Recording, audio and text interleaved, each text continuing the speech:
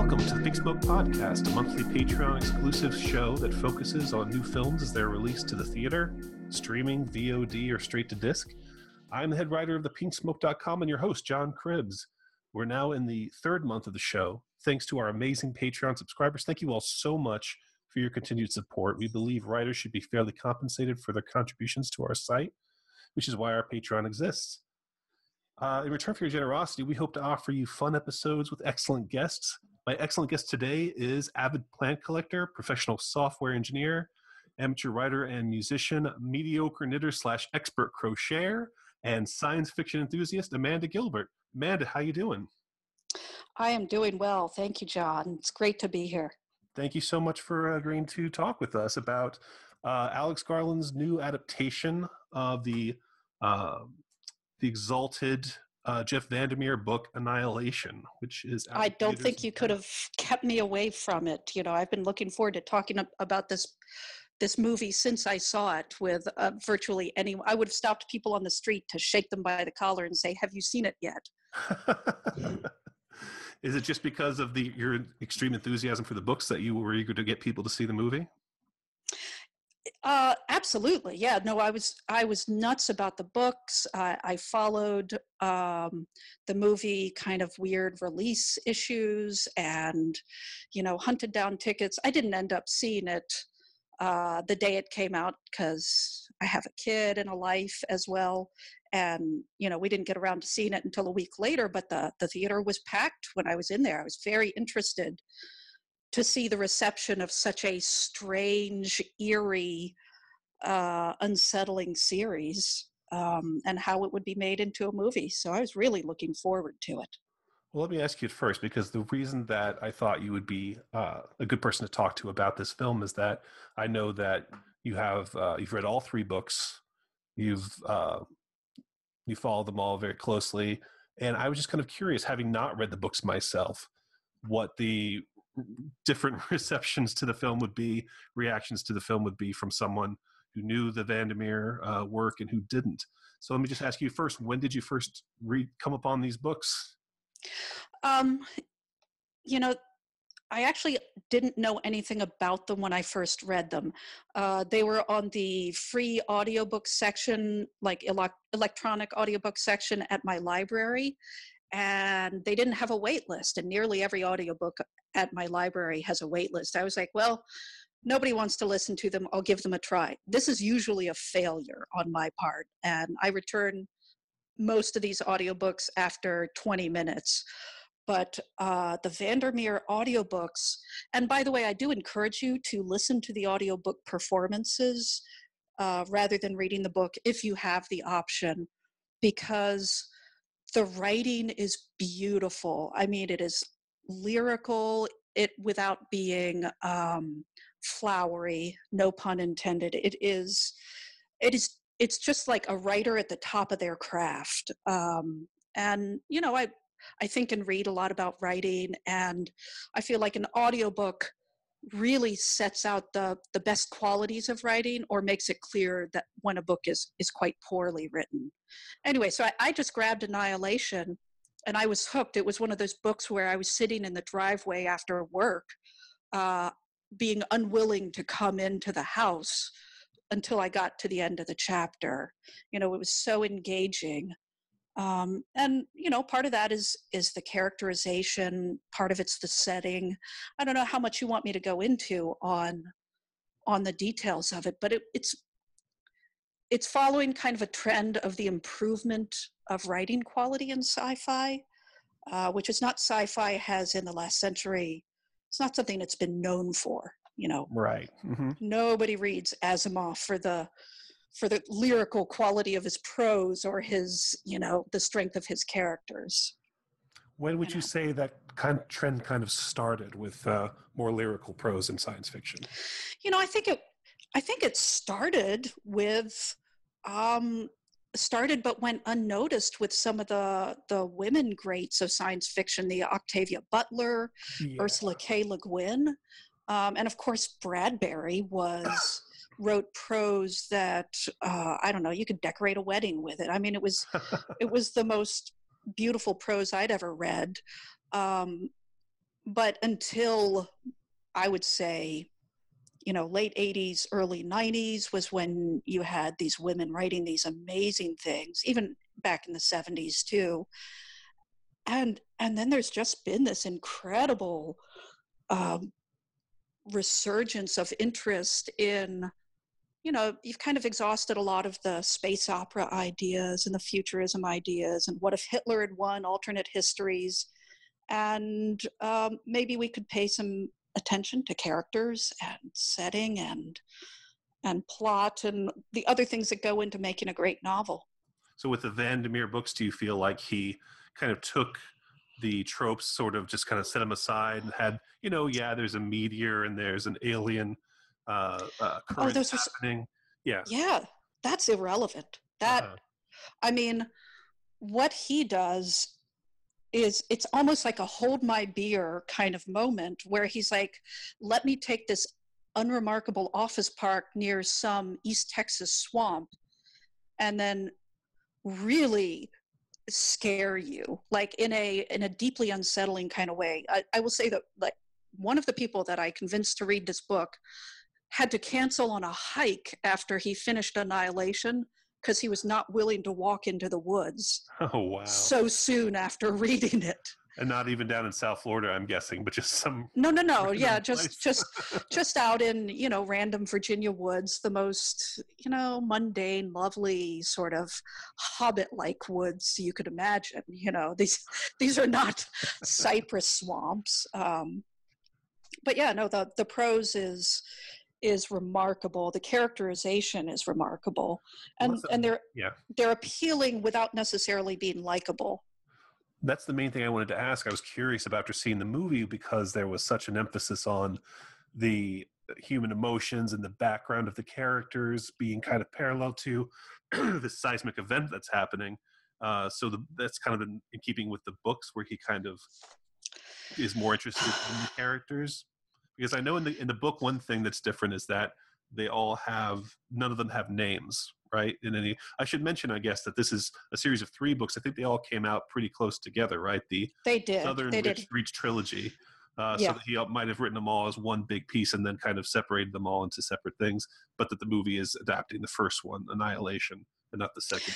Yeah, it claims to be, but in some ways, he adapts the beginning of Annihilation and then skips the real meat of it, which is, hundreds and hundreds of pages through acceptance, or through authority and then acceptance, and then kind of wraps it up with a little bit of an ending that has a certain amount of satisfying quality to it, but really has nothing in common with the books. So one of the things is that there is a lighthouse in the trilogy. It's not used in the same way that it is in the movie. In the movie, he is trying to recreate the feeling of the tower, and the tower, the other 3 unnamed characters, who are the anthropologist, the surveyor, and the psychologist, immediately in the first chapter come across something that 3 of them call a tunnel, and the biologist calls a tower. It's ground level. It goes down into the ground. And I sort of wanted to walk a fine line between doing any preparation for this and just sort of refreshing my memory on this. So I only read a few pages of the first chapter. There are no spoilers. The biologist gives you all of this interesting information right up front in the first chapter.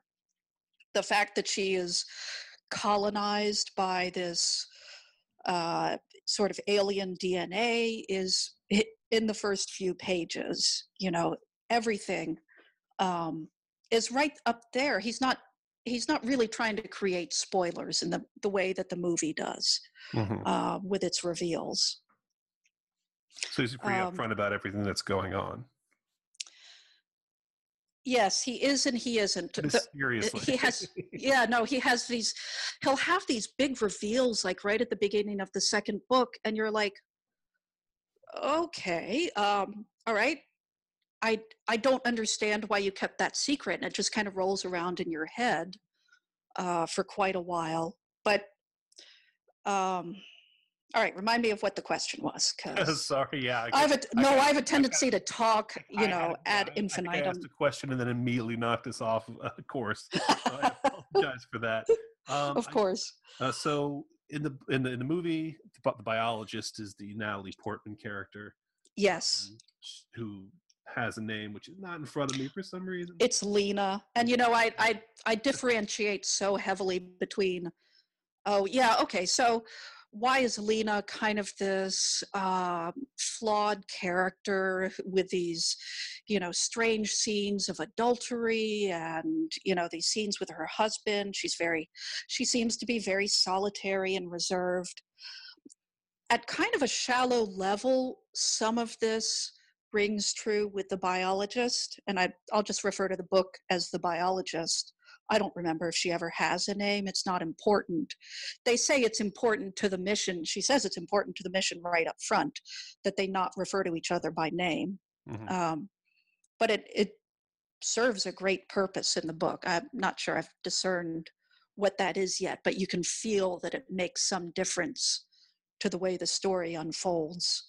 But yeah, that the biologist of the book is really not a lot like the Natalie Portman character, and that's not because of Portman. That's the way that Lena is written.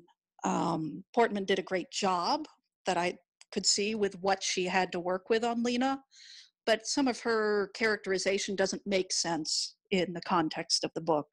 Okay. Yeah, The biologist, the whole establishment at the beginning of the movie of where she's at in her life, how her husband is missing, has gone off on a mission, that she is completely withdrawn from society, that she goes to work and then goes immediately back home to paint her house. Yes. And then her husband shows up again and kind of kicks off this whole mystery of like, where was he? What's wrong with him? What's going on?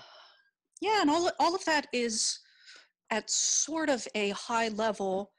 That is all true if what you were doing was just making a movie based on what you could recall of the book, which, as I understand it, is what Garland did, is that he deliberately did not reread the series. I've heard the words tonal adaptation in terms of it, and that he wasn't trying to literally transcribe the pages, but more to kind of reflect his feelings of the book or his experience with Absolutely. Yeah.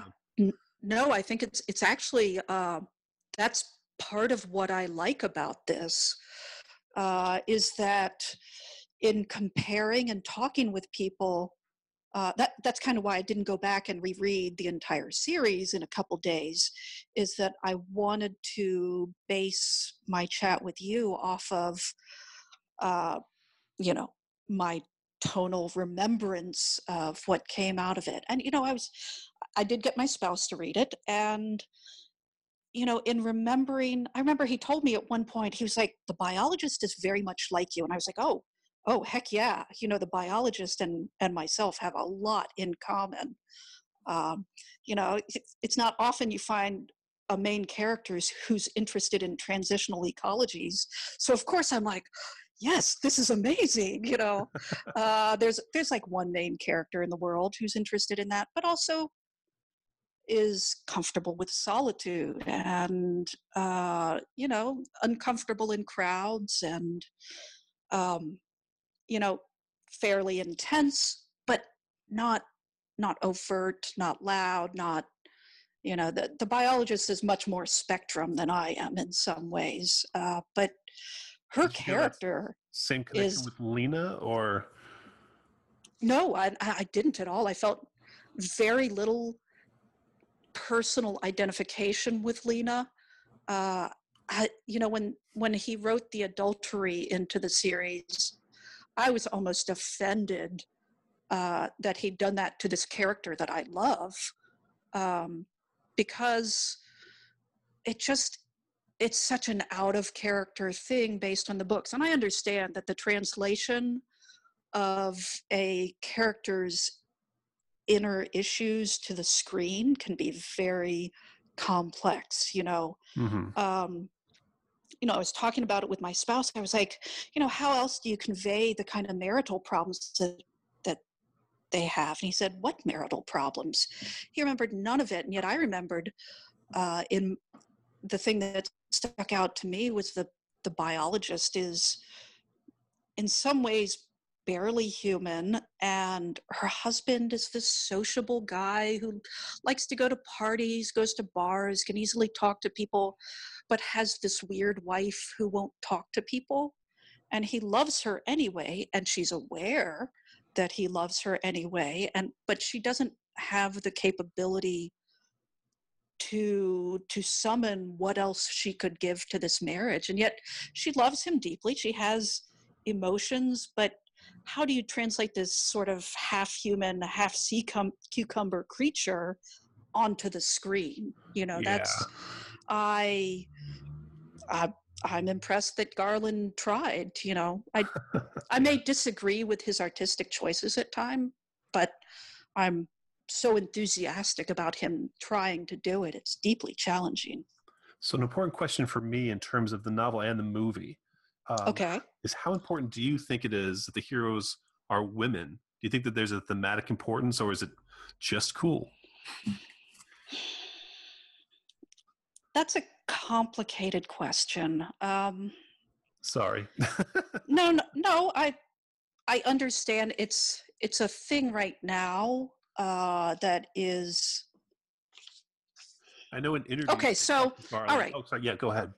all right. I sort of have an answer for you, which All is that so Garland is working with the source material. So I can't imagine that he would ever, for a moment, think, "This character is a woman. Maybe we can get it played by a man." Might have done that 20 years ago.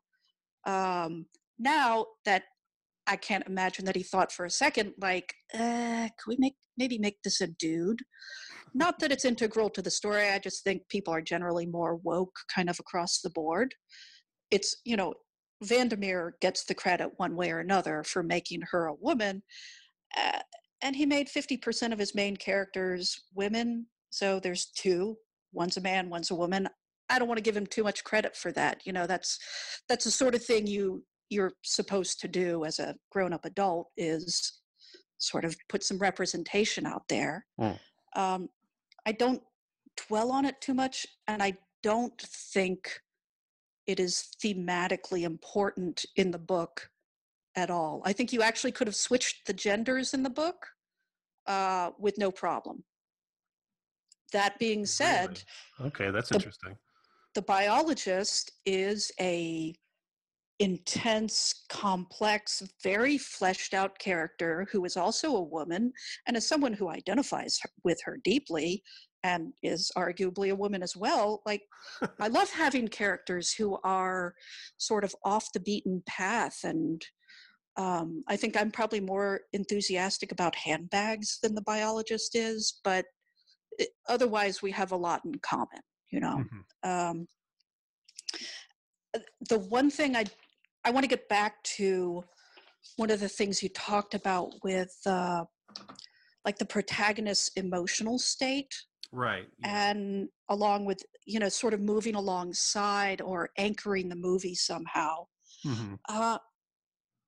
I find that interesting. I feel like it was tried and sort of fell a little bit short in Annihilation.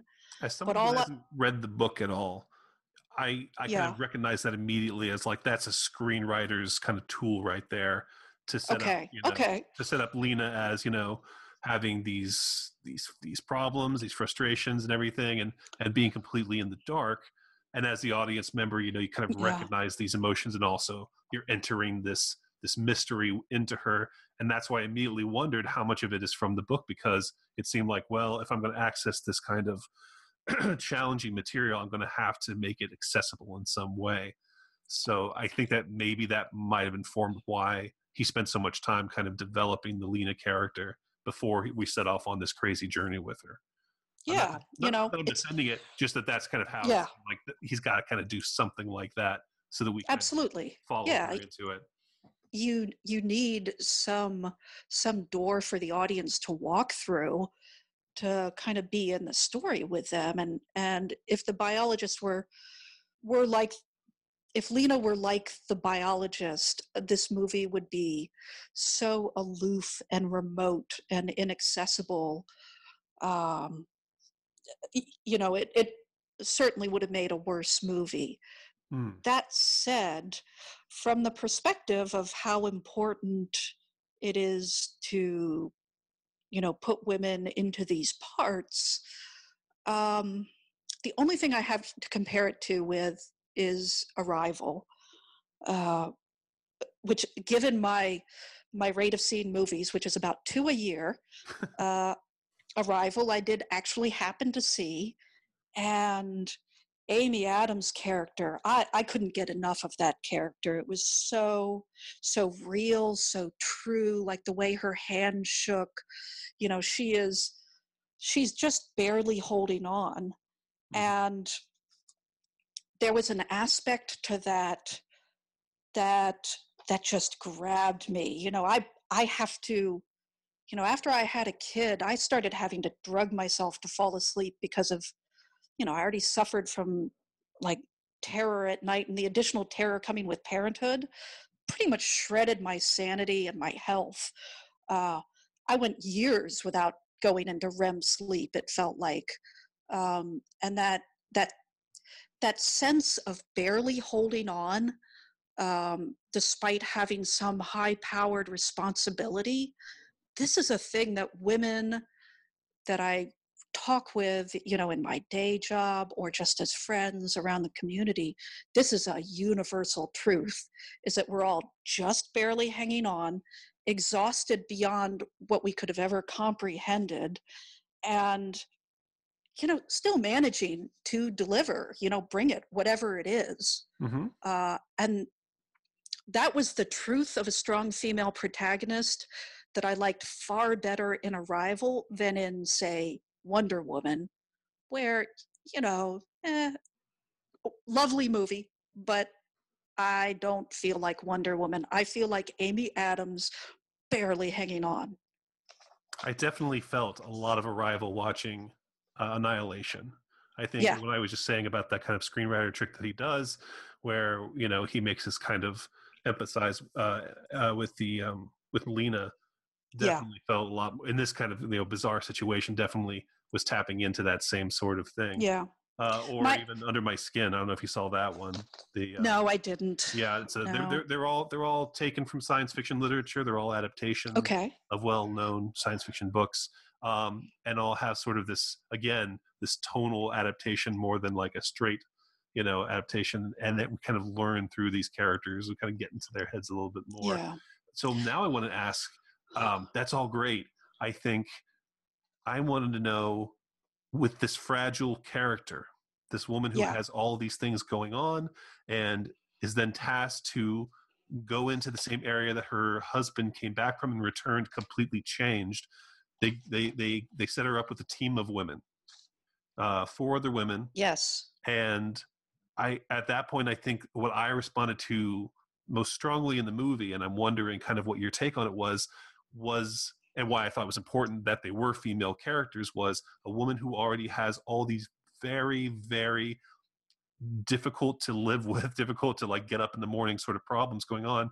Yeah. Now she gets teamed with these other women who have their own issues, and the movie kind of becomes about these women having their own separate problems and having to somehow come together and act as a team Yeah. and kind of self-defeating towards each other and not trusting each Yeah.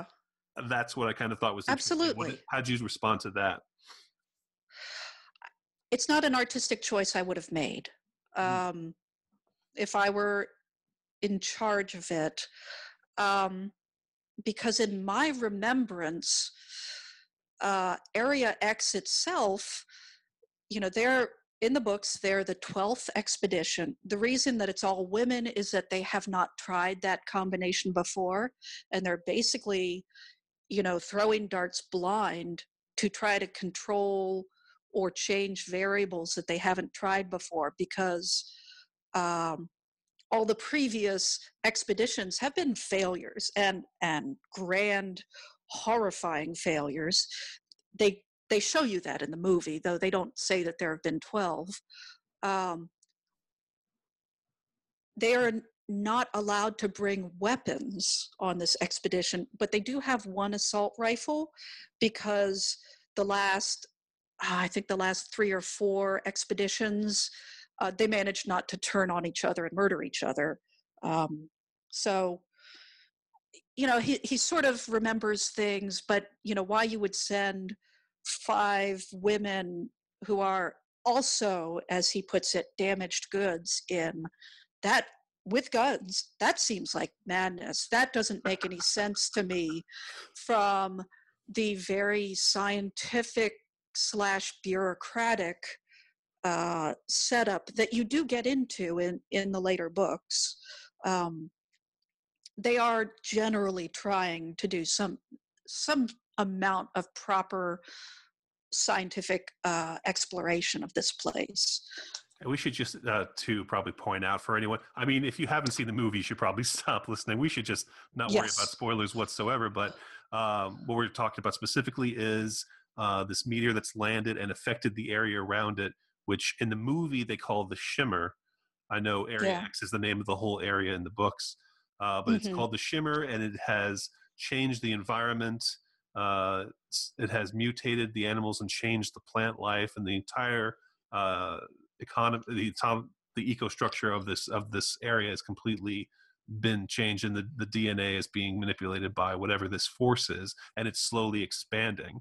So the reason that they want to go into this area is to find out what's causing it. Can they stop it? Is it going to destroy the entire world? That's Yeah. what we're talking about. And the Shimmer in the movie, Yeah. this area that they go into, is where I kind of immediately was kind of, okay, I got you, Garland. I see what you're going for here, because it reminded me a lot of Tarkovsky's movie Stalker, which I don't know if you've seen or read the book by the Starkovsky brothers, Roadside You Picnic. could, you can generally assume, no, I haven't seen the movie, but I haven't read the book either. And if it's good, I clearly need to go read it. Yeah, absolutely. It's great. And the movie is fantastic too. In that movie, you've got, again, it's Okay. interesting. You've got characters named by their profession. They're called the Stalker, the Writer, and the Professor. And they go into this area called the Zone, journeying to a place called the Is this Room. the same guy? This is the same guy that did Dead Mountaineers in? That's right. The same. Yes, those are the writers, the Starkovsky Yes. brothers. Yeah, Okay. exactly. Um, Okay. Yeah, yes. no, I actually, yeah, it's on my to read in this indefinite future list. It's great, and I think that Garland definitely. This is where he kind of accesses that. I would say Tarkovskian. A lot of people would say Kubrickian. The 2001 Okay. obliqueness. I was, That like that yes. they're going into this unknown thing that I think human minds can't even grasp. So all we're going to get is Yes. representations of these things. Hmm. Um, so from that angle, I kind of enjoyed, seeing how he was going to present this area. There's a lot of build up, obviously, to what it's going to be like. And again, these characters all have desires or things that they need to get over, that they kind of, some of them find answers, and some of them, are destroyed by the fact that they can't get over these hangups that they have. Yeah. Very similar again to Stalker and that sort of thing. So what did you think of Alex Garland's portrayal of the Shimmer or the Area X from the books? I I understand what he was trying to do with it. It differs from the books in that I also sort of remembered Area X or the Shimmer in the movie as being beautiful, but I did not remember it in the way that Garland either remembered it or chose to portray it. I remembered it as being beautiful from the biologist's perspective. And what is beautiful to a person who loves slimes and funguses and or fungi, if you want to be super serious about that. All of these natural things are kind of horrible.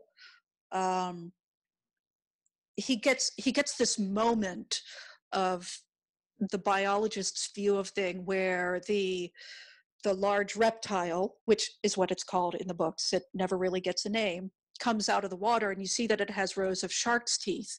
And Portman's can't wait to get her hands inside the mouth to look at those teeth. And that's the beauty that I remembered from the books. With what I would have done for a portrayal of the Shimmer or Area X is not beautiful deer with petals bounding through rainbows, because that is not interesting to a Mm. biologist. Mm. Uh, but a much more natural looking, sort of subtle changes to the environment that was scattered with corpses. There are many references to rib cages and failed animals. And the whole premise of it is that you have this slippery DNA that's rapidly mutating everything in the area, combining and recombining at a fantastic rate. Uh, but in that process, there are going to be failures, massive quantities of failures. He sort of touches on it with the bear, who is this, in every scene, is kind of a bloody mess. That's the closest he gets, along with the alligator, to portraying the anguish as Area X is going through these changes. What I remember is that beauty and anguish were very much interleaved in the books. And that's even in the very first chapter, when I went back to reassure myself that my memory was not faulty, there is a moment where it's a boar in the book, not a bear. It's a wild boar. Oh, that's interesting, because I immediately thought of the boar god from Princess Mononoke when I saw that bear. You know, Okay. it's kind of like Yeah. dripping corruption and everything like that, and just kind of not a bad animal, but just sort of like it clearly in pain and confused. Yes. And kind Yes, of in lashing out pain, against the characters. confused. Yeah. So I Oh, thought that was like a direct homage. Now that you said it's a boar, I feel like Jeff Vandermeer must have seen Mononoke at some point and made like a specific reference to that, because that is exactly what I thought of when I saw the bear. that's very possible. The scene with the boar in the opening chapter was what drew me in, because the biologist is watching a charging boar coming down the path at them. It's not an alligator, it's a boar. But the boar is running against its will. It's got its head is dragged to the side. It's screaming. It looks like there's an invisible halter on it.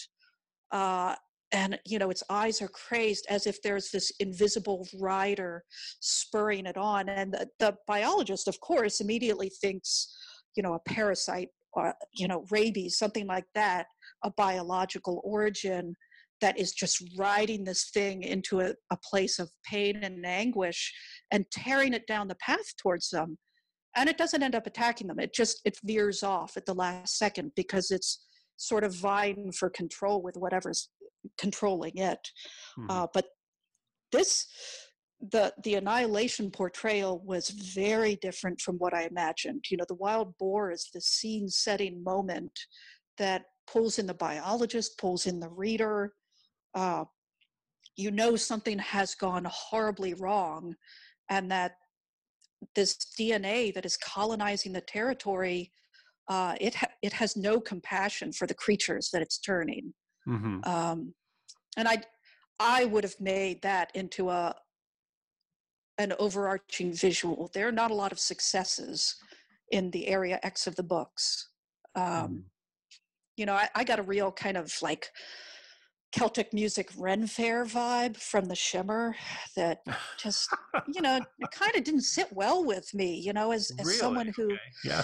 who, I think there's tremendous beauty to be found in like the edge of a mud puddle. You don't have to go with petal deer, though. Interestingly, 2 days before I went to see that movie, I was browsing the Women's Art Twitter feed, which, if you haven't seen it, is a just fantastic and very well populated feed of women's art from around the world. It just pictures of it from every walk of life, every culture, recent, not recent. And it had a picture of Ellen Jewett's work, a petal deer identical to what was in the movie, except that it was all white and its neck was crooked back at like this very awkward, uncomfortable looking angle. And Jewett does these surreal animal mashups that if you just Google her name, just go to Google Images, you will see a better representation of the mutations that I would have expected to see in Area X than what actually made it in there. I thought the bear was great. I had no problems with the bear. It was the screaming, The way the bear talked, Hmm. that was creepy as shit. That was an interesting sort of angle on that, where he kills one of the women, and Yeah, then they theorize that he somehow absorbed part of her yeah, in the killing of her, and then when he shouts, when they hear him shout out "Help me" in her voice, yeah, it turns out to be the bear, and his screams sound like her yep, screaming. That's definitely a very creepy idea. yeah. And that's not far off from what the book does, Hmm. because there's an animal that screams in the night with the voice of a person, and it kind of keeps the biologist company night after night. She hears these screams, and what Vandermeer does that Garland can't do because he's in the movie format is that Vandermeer builds these small, repeated episodes of creepiness, um, at at a very unhurried pace. Um, the movie felt, I'm sure, I'm sure to most people it felt very slow. I found that it was very fast compared to the books. Oh, of Um, course, yeah. you know, it basically everyone loses their mind very nearly the moment they're in there. I was Uh, curious to hear if the animals were in the books and how much of a threat they presented to the characters, because I think that was another sort of thing that Garland was doing to kind of make it more accessible to people, was to have these very concrete, monsters yeah. in the book that can attack people. Oh, Um, yeah. so something I liked about it, because what Josie, the physicist played by Tessa Thompson, hypothesizes, is that it's the area is acting as a genetic prism, right? Distorting and refracting Yes. the DNA of the organisms within it. I really like that opening shot before we go into that area at all. When the husband returns and they're sitting at the table together, they hold hands, and you see it through the glass Through the of water, glass. and Yep. you get that kind of prism there, that kind of refraction there of their hands is kind of a nice kind of sets you up for that sort of theme going on. Plus Yep. his blood starts dripping into the water, and you kind of Yep. understand how it's going to become this biological horror movie almost at this point. um, Oh, sure. Yeah. and, Little moments of horror like that are peppered throughout the books. but I think my negative reaction to leaning on the danger in terms of there being animals and everything, and I know part of it is just like, hey, when you're in the Florida swamps, Yeah. there are things that can kill you. It's just how it happens. Like, nature can kill you. It's beautiful, but it can kill you. Um, is that I thought, like, oh, this is like an eco predator, isn't it? Like, this armed team goes into this area and they're picked off one by one. I felt kind of bad thinking that until I saw that Oliver Isaacs called it girl predator. So I felt like, well, I Yeah. wouldn't call it that. Come on, dude. Um, and I Yeah. found a quote too from Garland. I can pull it up real quick. Oh, absolutely. What he says in reference to that is, okay, here it is. The top line narrative can satisfy the people who are not interested in the metaphorical side. And I guess that's sort of a balance that a lot of movie makers have to make. you Oh, know? I do not envy them. Yeah. That you have a lot of different audiences you want to fulfill. You can't just make the movie you want to make necessarily. Uh, that top line narrative, I don't know. I'm interested to hear whether or not people liked it. It seems sort of, in terms of reviews, I read like I just pulled it up on Google to just look at the summaries of the reviews. I didn't want to read any of them. I didn't want it spoiled for me either before or after. I will say that people walked out of the theater when we were there. Really? Yeah, including 10 minutes before it ended. Some people were just like, well, I'm done, and just grabbed their stuff and walked out. Hmm. Uh, it was not a small number of walkouts. Um, it was packed, and there were people who didn't like it enough to leave. And I'm wondering Uh, if they were reacting more to the top line narrative or to the metaphorical I, side of it. honestly, I certainly think that if you had read the books, if you appreciate books that are as unwilling to give you a hand in appreciating them as the Vandermeer books, then you're already a little bit of a sucker for punishment. You're going to sit through the entirety of Annihilation, the movie. I'm sorry, the tonal interpretation, is that what it was? Mm-hmm. You know, you want to see, I think you want that same sort of, this is a very interesting experience. You're not going there looking for a good or a bad movie. You're going there to see it interpreted. Yeah. And, you know, I, it makes almost everyone who's already a fan of the books an amateur auteur over this particular movie. Yeah, I've even read reviews that kind of preface by saying, hey, fans of the book, the tunnel's not in there, you know, like, yeah. Yeah. don't go in expecting that mind-blowing part from the book. You know? Yep. Yeah, it's been mashed up with the lighthouse. The lighthouse is sort of not quite the same. I don't want to give you any spoilers on the books in the hopes that I can still convince you to read them. I definitely would But like. yeah, it's very worthwhile. It's one of the slowest builds of any series that I've ever read, and he paces it very differently, but I loved both the main characters in book 1 and book 2, and of course lots of characters are reprised in book 3.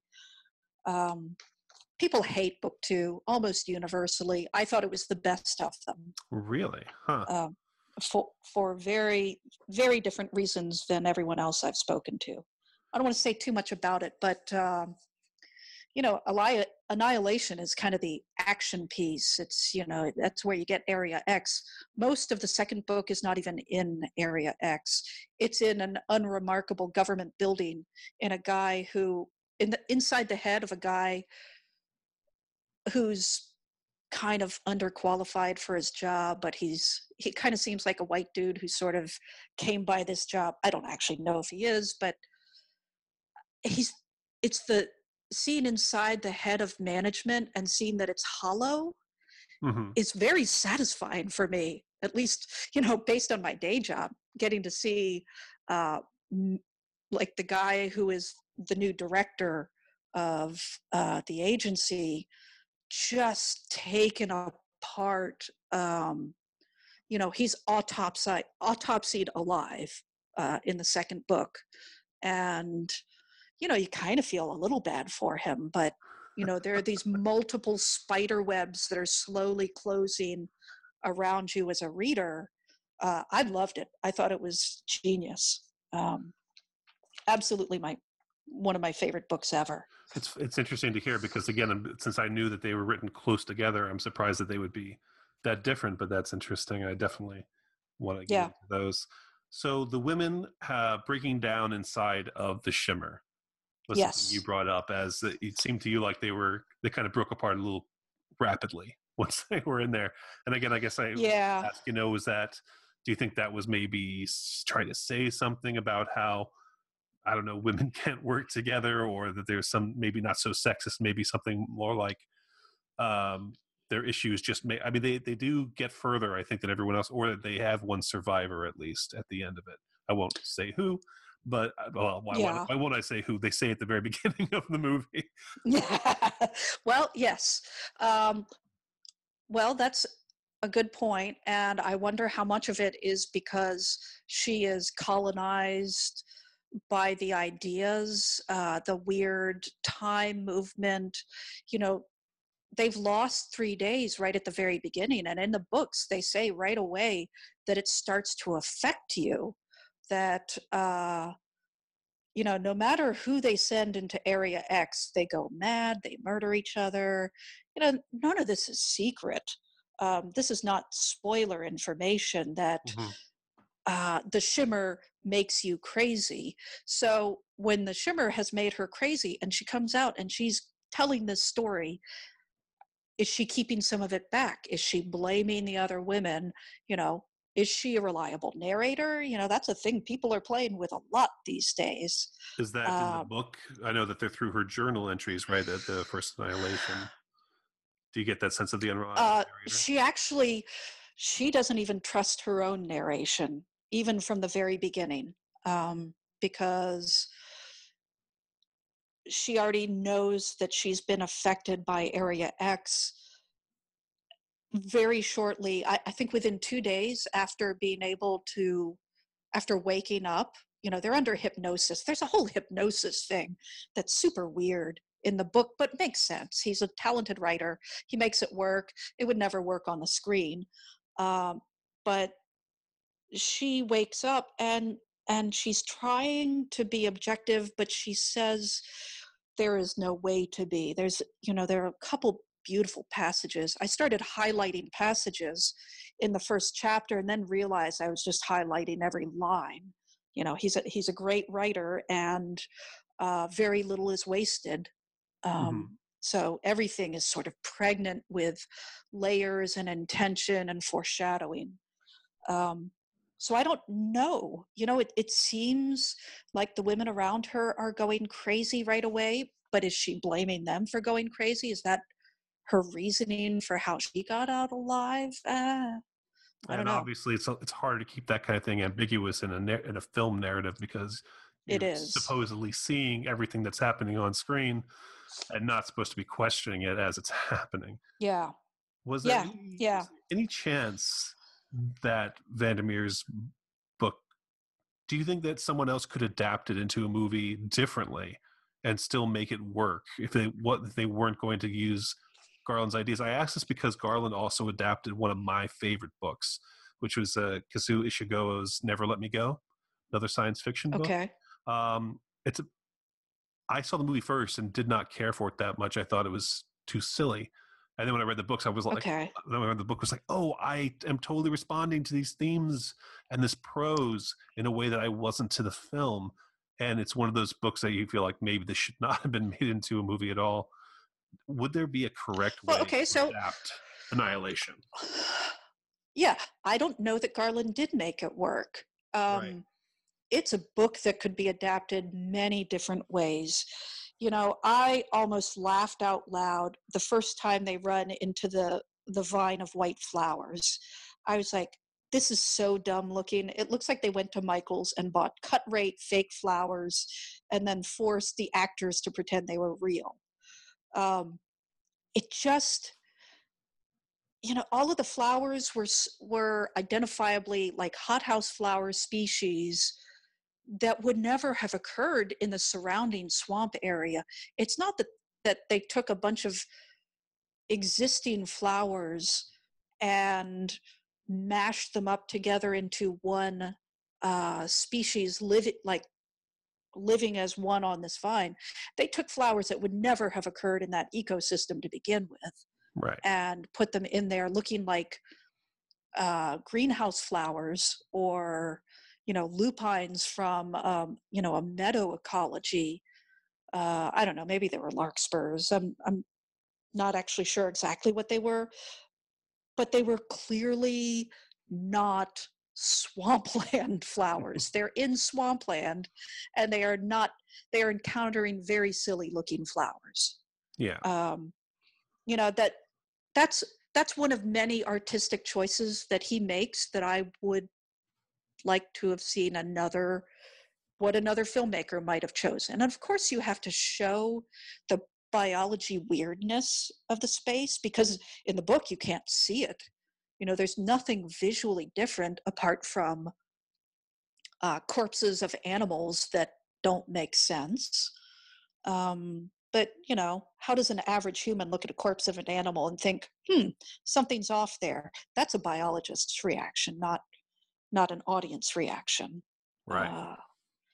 So yeah, I think another filmmaker might have done a more restrained job. I don't know. Do other people think that it was restrained, or that it was, very out there? I mean, he did kind of a go big or go home approach to it. He did. He kind of went all in. I feel like people who are responding to this super positively, people who are calling it a masterpiece, really, I think, are responding to like his audacity more than anything, like his willingness to kind of go kind of nuts. And I think that all kind of comes down to whether or not you like what happens at the lighthouse or not. I assume that a lot of that is mostly Garland. Yeah. since the lighthouse Yeah. is not technically from the book. And so like if you're like mad that Green Man shows up, and starts Yeah. imitating her, Yeah. or the Yeah. phosphorus grenade, or Uh, the swirling D&E that eats her blood, that was easily the most authentic thing yeah. that he put in there was a shot of the DNA sort of colonizing them. Mhm. Um, Colonization is a big theme of the book, and he takes a different approach to it. A thing that occurs to me, and this is from the musician background much more than any other background, is um, in jumping seriously feet first back into music as an adult, I've spent a lot of more time studying interpretation, performance, what a performer brings to a piece. And a movie is not exactly a performance. A little bit it is, because you don't have freedom to go back and change everything. Sometimes it just has to stand. But sometimes a wrong note played with confidence and passion is very nearly as good as a right note. You can't string a whole bunch of them together, but if you have enough technical facility and background, and your interpretation is thematically good, you can hit a wrong note, and it's fine. It's not going to sound great on a recording, but it sounds great in a performance. I just heard a performance riddled with wrong notes just Sunday. A woman playing a Chopin piece, but she was all in. She was so all in for this performance, and I had chills, even though I know the piece very well. I heard the wrong notes. There was an above average number of them, but the performance was very Garland. Was very Garland in Annihilation. Makes me I don't think know. of What do the you think? makes me think of the Lisa Simpson quote where she's listening to the woman play violin and says, "You have to listen to the notes she's not playing." And then the guy next to her says, "I could do that at home." Yeah. Yeah, it's the difference between uh you know when you really get to the point that like your ear is attuned to whether a technical misstep matters or not. Hmm. um and I don't, I have no movie background at all. I don't know how much of this was technical missteps. Yeah, no, And when it I respond to it totally thinking as a movie viewer that I'm constantly having to deal with people saying to me, you know, a movie needs to be perfect, or a movie needs to, you can tell a movie's quality by if they did everything correctly, and me responding, Oh well, God, no, that's absolutely wrong. Like wrong no, notes yeah. are important, depending on the film. And it's such a narrow-minded kind of look at any kind of artwork to think that Oh, everything absolutely. has to be absolutely just so for it to work. Um, and Yeah, the I'd like to give Garland, that credit. I would like to yes, give him yes. uh, the benefit of the doubt on that. And I don't know how much of it was if he was going for a tonal adaptation or something more guttural, something that was more instinctive in Hmm. reading the book and then piling what he thought of it onto the screen. And it seems to be his sort of, the sort of his MO, I think, in Yeah. general. Um, I've seen two movies by him, and they both kind of follow a clear MO, even with just two data points. He's not afraid to show the rubber suit behind the horror kind of mm, approach to things. He's never really leaving stuff up to your imagination.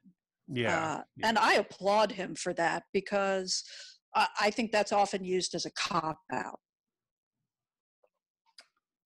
It's Yes, yes, uh, that would again, be the I don't defense. see that many movies, but Yeah, no, I think that would be the defense.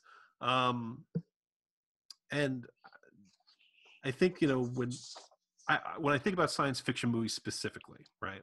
yeah, There was the biggest complaint is that like a science fiction does not necessarily needs to be an action film, right?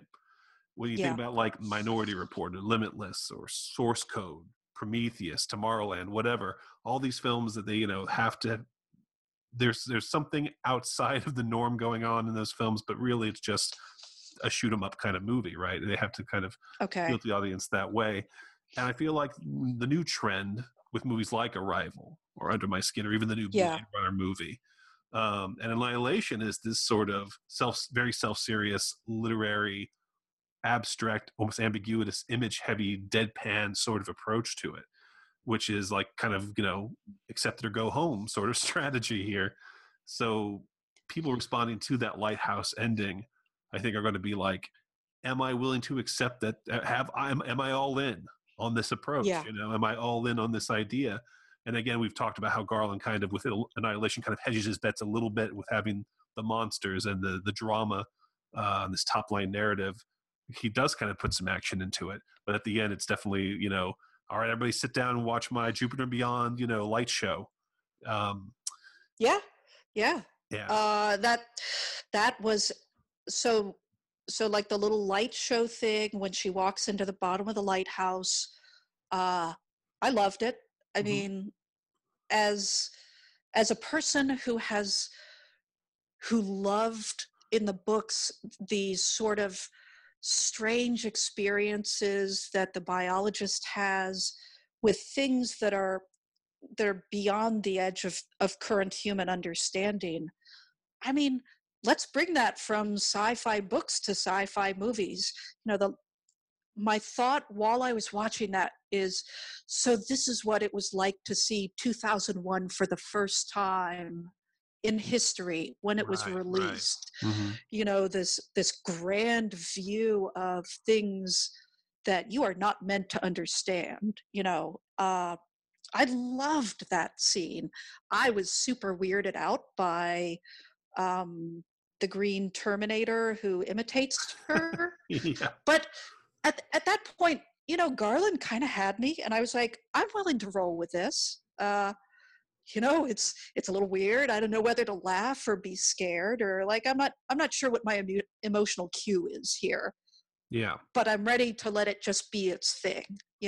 This is the artist at work. Yeah. And that said, I still can't say whether or not Annihilation was a good movie. I don't know. I mean, it was too complex of an artistic experience for me to put down on paper, a simple reaction to it. Obviously. Yeah. I find that to be a valuable experience in movies. And I don't see that many, so I kind of like to get some real payoff. That said, I'm perfectly happy to go see a movie like Jumanji and just, laugh for 2 straight hours. It doesn't need to be super complicated. It can be a movie on rails with no depth whatsoever. I'm happy with that too. But I don't want to say I really liked it. I really found the experience worthwhile. What do you think about, I guess they're calling the film's box office not fantastic. What do you think that means? Do you think that, what do you think about the film did not appeal to audiences, at least in the marketing, bringing people in? Were they too oblique about what this was going to be about, you think? Were they too guarded? I can't imagine why you would see it if you hadn't read the books. And of course, I can imagine why you specifically, John, would see it. You love movies, you're fascinated by them. There's an artistic side to it. Box office wise, interestingly, the teenagers who I was sort of eavesdropping on as they came out of the theater were fascinated by it. I mean, they were chattering away about like what it meant. These were people who reminded me of myself, who was like, my brain was hungry for something oblique and serious and maybe a little, what did you say? Not self-centered, but self-serious. Yeah. Yeah. I think there's a market for that. It's just kind of hard to pull it together and hit the high points for people who aren't hungry for that, who just want a little easy entertainment and don't want to have to work for it, you know? And Do you, it's, do you think that you the know, movies are responding to this change in science fiction literature? yeah, I Deeper think so. stories, better prose, more about the artwork of writing than worrying about the dynamics of the story and things like that. Uh, I am not one to speak to trends. I have no idea. Um, can I relay a little anecdote Of about course. Arrival? So I was 45 minutes into Arrival before I realized I was not watching Arrival. I was watching The Arrivals, which was the Charlie Sheen movie from, I don't know, 20 years ago. Yeah, yeah. Uh, and I had no idea. I was sitting there watching it with my daughter, and I was like, okay, so it's about a lady scientist. The Arrivals has a lady scientist in it. Yeah. All I knew about it was it had Amy Adams, who was supposed to be really good. It was a sci-fi movie, and I am so tuned out of zeitgeist and trends and whatnot that, like, I'm watching this. I'm like, oh man, they're getting Charlie Sheen's career going again. Oh, that's great. He looks so young. Like, it wasn't like I realized this in 5 minutes. It took me until I saw the aliens with the backwards knees to be like, oh shit. I remember the backwards knees things. I saw this when it came out. Um, and you know, I'm telling this to my spouse who's laughing at me so hard he can't breathe, and he's like, didn't you figure it out when it wasn't Amy Adams? I was like, who the hell is Amy Adams? I don't know who Amy Adams is. I mean, I thought maybe I got it wrong and it was Jane Lynch. It wasn't Jane Lynch either. Um, you know, but it looked kind of like her. It was a lady. She was blonde. You know, that this is by I know. way I'm of sitting here thinking, illustrating I that want to say it's Natasha Kinski, but I'm thinking of Terminal Velocity. But go ahead. you probably know who it is. Given 10 minutes, you'll come up with the name of the actress. But, you know, she's like a great scientist. She dies. I don't know. I don't want to spoil a movie that's probably 20 years old, but yeah, she dies. Um, when it comes to this trend, if it's a trend, I hope it continues because unfortunately it means, you know, there's going to be a lot more movies sort of fragmenting into uh, little niches of people who've read the books and have convinced their friends to see it, and teenagers with some hunger for you know, cinematic experiences that are heavily symbolic. uh, I don't know. I mean, I think it would be great, and I think the ability of people to talk to each other on the internets and recommend things in, you know, for very specific reasons will kind of help movies like this. I haven't seen anything in this long list of self-serious movies, but I'm going to go out and get them all um, sometime within the next 2 years and watch them all. When you do, we want to hear back from you on what you thought about it. Yeah, if you hear back from me when I watch a sci-fi movie, it'll be a yearly thing, the, unfortunately. the one that I couldn't recommend more that I think is the best representation of them, and I think that at its best, this movie reminded me of was Lucille Hallowitz, and I always butcher her last name, but the movie Evolution. Which Okay, is, so I watched it. oh, did you watch it? I watched it last night. I it was amazing. I mean, it is an amazing movie in a way in which I was uncomfortable in every scene, and the only scenes that let me off the hook are the underwater scenes of you know, flora and fauna kind of just waving along with no music.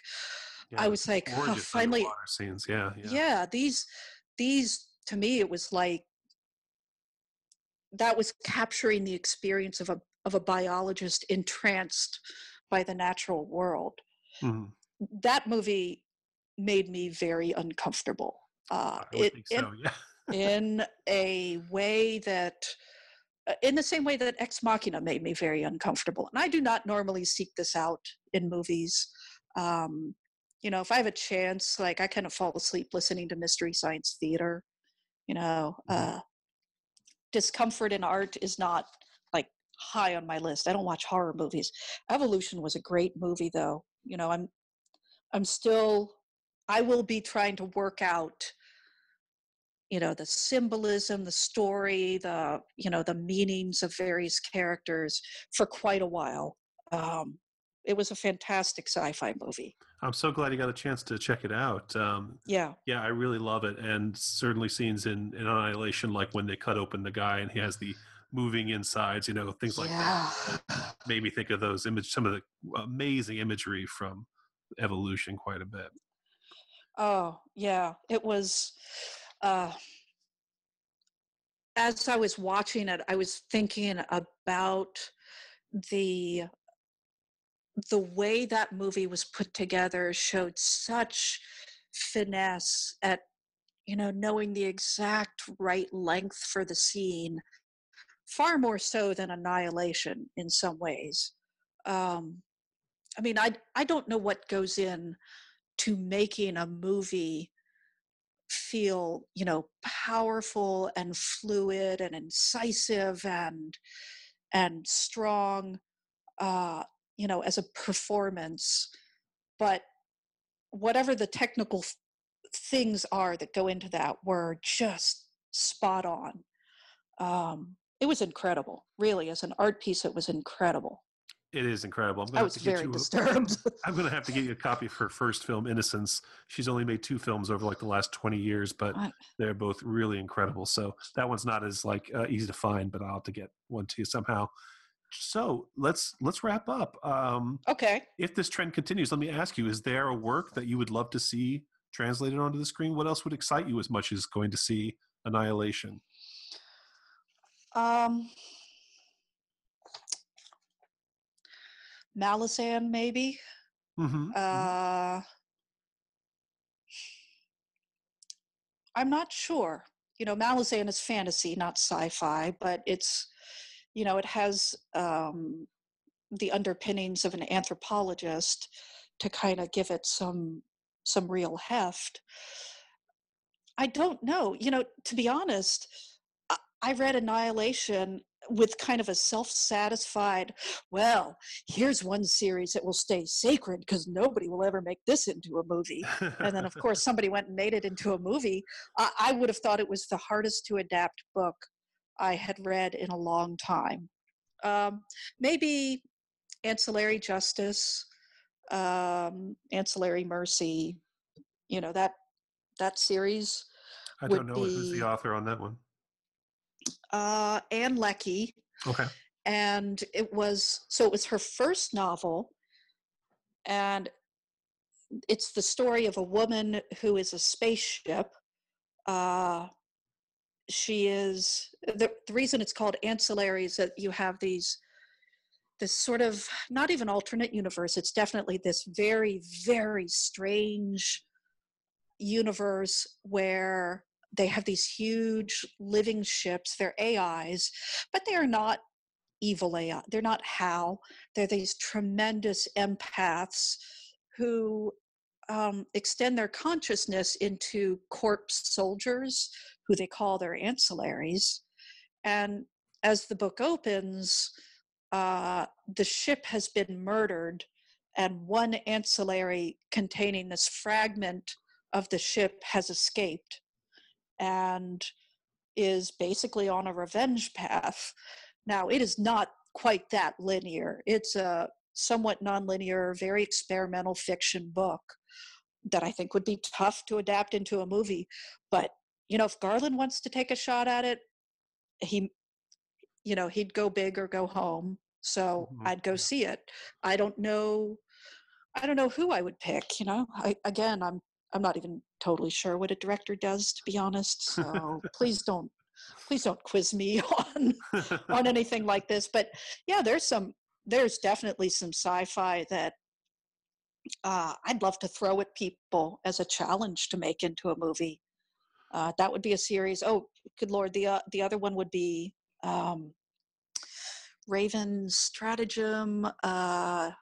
Dang it. Now I'm sort of forgetting. It's a series by Yoon-Ha Lee. Mm-hmm. And within the first, you know, it sort of has an alternate system of physics and time. So it's very hard to follow early on. I'm not even totally certain that the characters in it are humans or even proto-humans, but it's interesting. It would make a very interesting movie. If you want some space opera, Yeah, yeah. boy, that would be bizarre. Man, I could just talk to you for another hour just getting book recommendations from you. Yes, I'm sorry. I can go off yeah. on any number of things. Yeah, maybe Ancillary Justice would be my number one. Maybe we can convince you on Twitter to give us a little book list, of great recent science fiction books to check out. I would think people would be interested. Absolutely. For sure. But Amanda, thank you so much for doing this for us. I'm fascinated to hear, about the book, about your reactions to the film. I will definitely read the Southern Reach trilogy soon, so I can kind of see, how it stacks up next to each other. But yes. On Twitter, you're at Nashura, correct? That is correct. Yeah. Yeah. So if people are looking to find you, have any questions or anything? Absolutely. Yeah. Thank you so much for doing this, everyone. Thank you for listening. That's go out and see Annihilation. It's out now. Read the book. And any parting thoughts at all on the movie? What's the absolute worst thing about the movie? Just real quick. What's the one thing that you could have done with that? The line about damaged goods. Okay. I had a very negative reaction to that. I was like, you're working so hard to create this Lady A-Team, and then you throw that line in to kind of make it like they're also overcoming adversity. I was like, don't work that hard. Show some finesse. That line I would have just removed from the movie. Yeah, that whole scene, that whole exposition scene where he's just kind of listing all the faults of the members of the group felt really lazy. Absolutely. I thought really kind of just information dump right there. Could have done without that. I totally agree. Yeah. Well, thank you for having me on and letting me talk about this movie, because, people's eyes do start to glaze over when I get way too excited about some of these topics. If we had another hour, I'd love to go into transitional ecology specifics with regards to the book, but luckily for you, we don't have another hour. And I'll find somebody else to talk about permaculture and weird plant morphologies and whatnot. And words people who saw the movie wouldn't even recognize. It's a fascinating story, Yeah. Yeah, possibly. Yeah. Okay. All right. Thank you, Amanda. Everybody. Well, thank you again. I really appreciate it. Of course, we have to have you on again when we have another high-minded science fiction movie come out. Who knows when that'll be? But probably won't be, anytime in the next few months, since this one didn't light them up at the box office. Everyone, thanks for listening. We'll have a brand new episode next month, brand new movie, new guest. Everyone have a great time. Thank you very much.